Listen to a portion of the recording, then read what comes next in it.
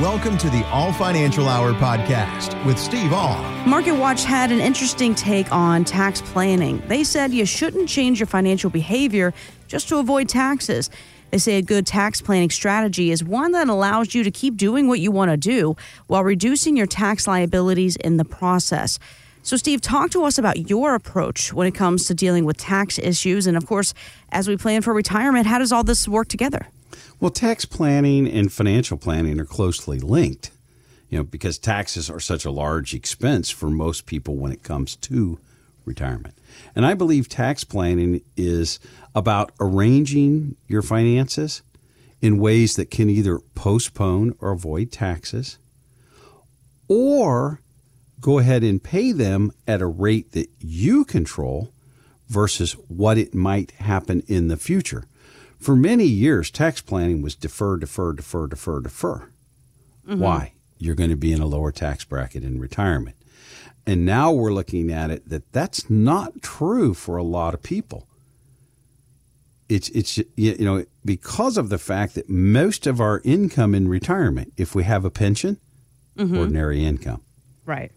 If we're taking money out of our 401ks and IRAs, ordinary income. Sure. Well, if I have a lifestyle that requires $100,000 a year to do what I want to do, it didn't matter whether that $100,000 came from a paycheck, ordinary income, or pensions and IRA distributions. And then when we throw the craziness around the taxability of Social Security in there, we pretty well are going to be in the same tax bracket if we're going to live the same lifestyle.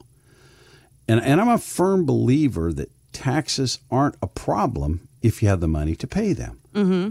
We have to look at, with some of the gains that people have had, they're coming in and they're sitting and talking with us, some of what we call the pandemic stocks that went way up due to the pandemic.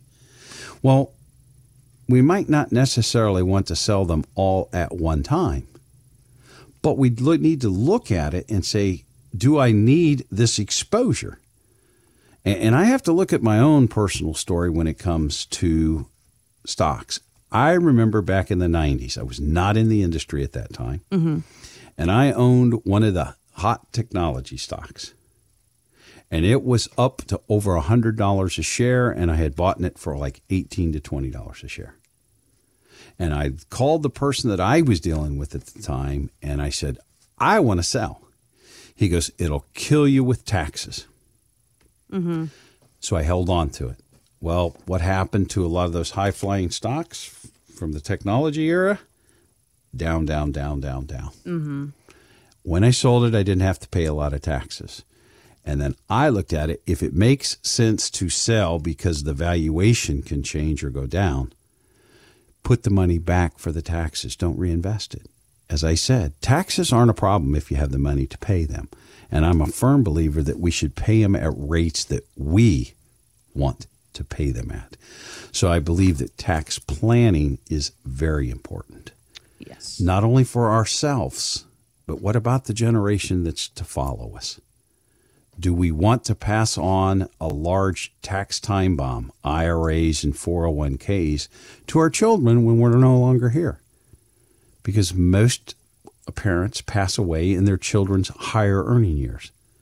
Well, when they eliminated the stretch IRA, now your child's only got 10 years to pull that money out of that taxable asset and pay taxes on it. Well, if you're in your highest earning years and you have a large amount mm-hmm. that you're going to have to do, they will pay taxes at a rate probably much higher than you deferred it at. That wasn't the goal when you put it in there. Let's look at it and say, how could we be tax efficient, not only for ourselves, but for our heirs when we're no longer here? It's the way we use tax planning, not tax avoidance, because if I'm going to, quote, be more tax efficient now, the only way I can move money from an IRA to a Roth IRA or into a life insurance financial tool, I have to pay some taxes now. Mm-hmm. But I'd rather pay some now and none in the future if possible than a whole bunch in the future when they raise tax rates. When they raise. That's the key. When. Definitely. When. It's not an if. Yes. It's a when. Of the different generations, Fidelity says it's baby boomers who are the most overinvested in stocks. listener told us that he gets the idea that he's supposed to be in the market, even though he admits that he's actually a little nervous. It feels like 08 times 2 right now. And it feels like at any moment it could go, and yet people are jumping in like this is the beginning of something great, when it really feels to me like it's coming to the end. It's interesting that he mentions the 08 crash, and a lot of people were skeptical about what the pandemic was going to do to the market. But here's the idea. Don't we have to take big risk if we want to get the big reward? Not necessarily. That's one of those other myths, conventional financial wisdom. To get a big return, you have to take a lot of risk. That's not necessarily true. And I believe that returns should be based on need, not greed. Pat and Kenny had come into the office. They had about $2 million in investable assets, and he was ultra aggressive. Mm-hmm. Pat was a little nervous about it, we'll put it that way. And then when I sat down with him, I said, I have to ask you a few questions. He said, okay. I said, it's obviously you have the capacity for risk because your current portfolio is there. He goes, yeah, it doesn't really bother me. I said, so your attitude is it's okay also. Correct. I said, do you need to take the risk? And he kind of looked at it. He said, no, not really.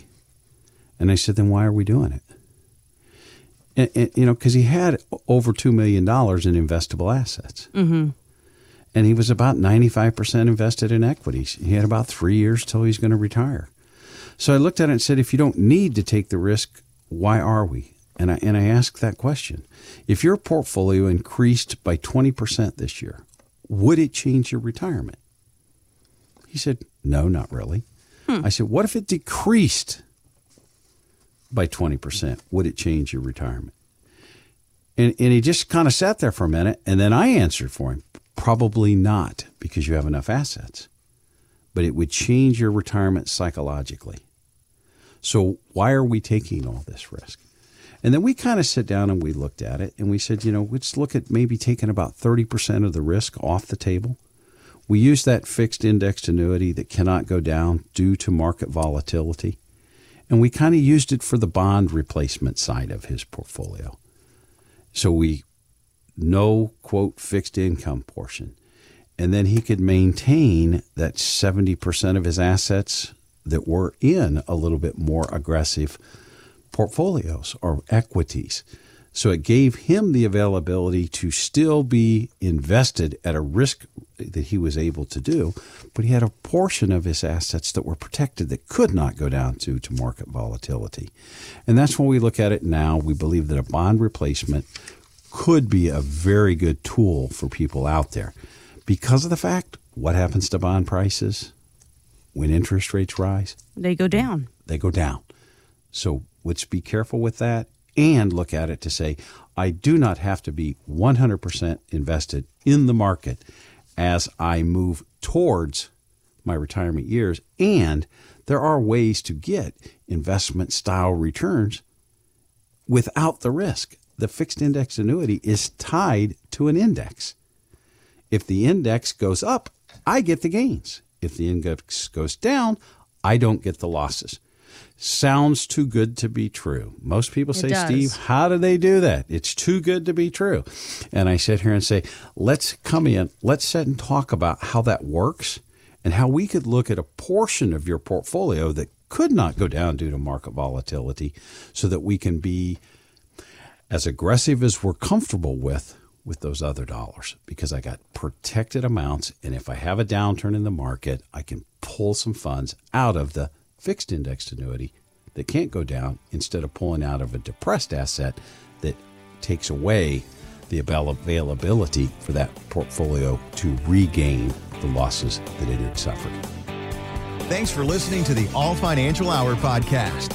Catch the full show Saturday at 7 a.m. on the Voice of St. Louis, KMOX.